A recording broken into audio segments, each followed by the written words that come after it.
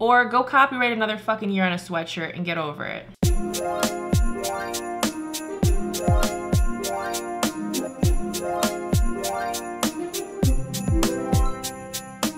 What up, my big beautiful babies? It's Megan Tonjes, and you're watching People Keep Talking, the show where I talk about news and trends throughout the week. So apparently this editor at Popfront named Megan Herning, Megan with an H, hi, wrote a post called "Swiftly to the Alt-Right, Taylor Subtly Gets the Lowercase KKK in Formation." So according to her, the post is a mix of political speech and critical commentary and discusses the resurgence of white supremacy and the fact that some white supremacists have embraced Swift. It also provides a critical interpretation of some of Swift's music, lyrics, and videos. The post ends by calling on Swift to personally denounce white supremacy, saying silence in the face of injustice means support for the oppressor. So cut to a month later, Megan gets a letter from Taylor Swift's lawyers basically saying that this is defamatory. They want a complete retraction. They want the post taken down. The letter did threaten a lawsuit, and the ACLU now has gotten involved to basically fight on behalf of Megan. So what are my thoughts on this? Girl, focus on your music. Work on promoting your album. Of all the things that are going on in Taylor Swift's day, I can't imagine that one little blog post is really gonna ruin her career. I mean, we've all been sitting here forever being like, bitch, say something about Trump. It's no secret that Taylor Swift has stayed very silent politically, and a lot of people feel a way about that. And if someone writing a blog post about how they want you to come out and denounce white supremacy upsets you so much that you want to sue them, maybe you should take that moment and send a little tweet out denouncing white supremacy. Or go copyright another fucking year on a sweatshirt and get over it. You really do have to ask yourself in situations like this, are people making legal moves or kind of throwing their weight around in certain situations because their feelings are hurt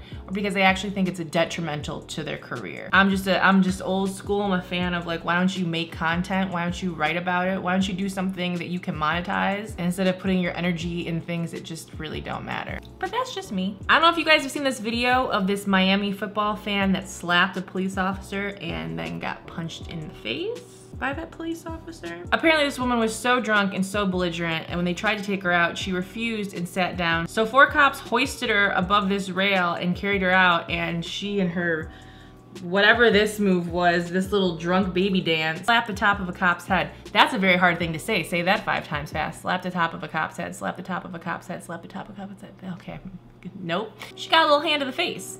Now there are a variety of opinions about what should have happened, what shouldn't have happened, what this means. Obviously, we're always talking about police overreach and violence. People are talking about the idea of a man hitting a woman, especially in a position of power. Some people are saying she hit him first, like you have to expect to get hit. What I think should have happened is she should have been restrained so that there wasn't an opportunity to hit a cop. I also think the amount of sheer idiocy that goes into hitting a cop in the world we live in right now with the things that are happening, it's bold. And you boldly got those hands to your face. I imagine this dude will probably be suspended in some kind of way. Maybe if they even decide to do that, they'll do like an internal investigation on how that could have been dealt with differently, and they'll do some kind of training course. I'm not a psychic, but I feel like that's what's going to happen. Sports aren't worth it, y'all. It's just really not. Anthony Weiner to begin prison sentence for sexting conviction. If you don't remember this, he was sexting a 15-year-old, which is a no. I actually watched a documentary about Anthony Weiner a while ago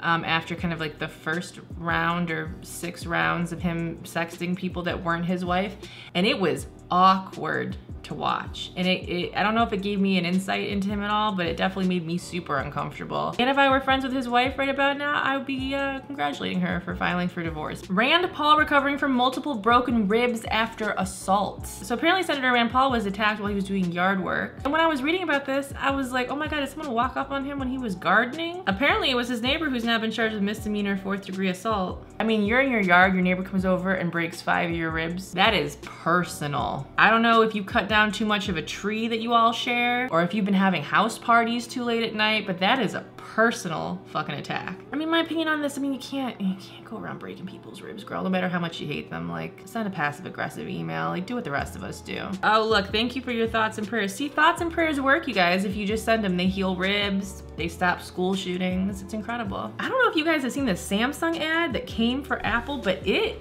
is great. It shows a timeline of someone buying iPhones, the challenges of those iPhones, and how maybe they don't line up with how advanced the Samsung phones were. And it's done really well. Like, I mean, listen, I don't know that I'm getting rid of my iPhone right now. It is cracked, you know, so it's probably on its last days. I do have that new Note 8. So we'll see, but it's a great commercial. Well done. Listen, on this channel we do a little segment called BB of the Day. This is where I give some internet love to my internet loves. And today's BB of the day, ooh, who's it gonna be? Who's it gonna be? Today's BB of the day is Killer Turnip for, that's a great name by the way. They left a comment on my Jesus Take the Pool video and they said, worst thing roommate wise is that she had unintentionally given the room bed bugs from the nursing home she worked at. Had to deal with that during finals. Glad I discovered it before we packed to go home, but I can't blame her. She worked really hard and shit happens. That is the nicest response I've ever seen to a roommate giving someone bed bugs in my whole life. And so you get BB of the day. I appreciate your compassion. I don't know that I would have been as nice or as thoughtful. I hope that you liked this video. If you did, make sure that you give a little thumbs up, a little tippy tap. Make sure you ring those notification ass bells. I mean, there's one of them. I don't know why I signaled to several of them. There's one. Turn the notifications on, and if you haven't already, subscribe to the channel. Like, let's just do this already. Why are you wasting my time if we're not gonna have a commitment? You can find me at Megan Tonjes on most things, and if you could say hi to your grandmas for me, I would super appreciate it because I got places to go and people to touch you like your face very much. And I will see you tomorrow.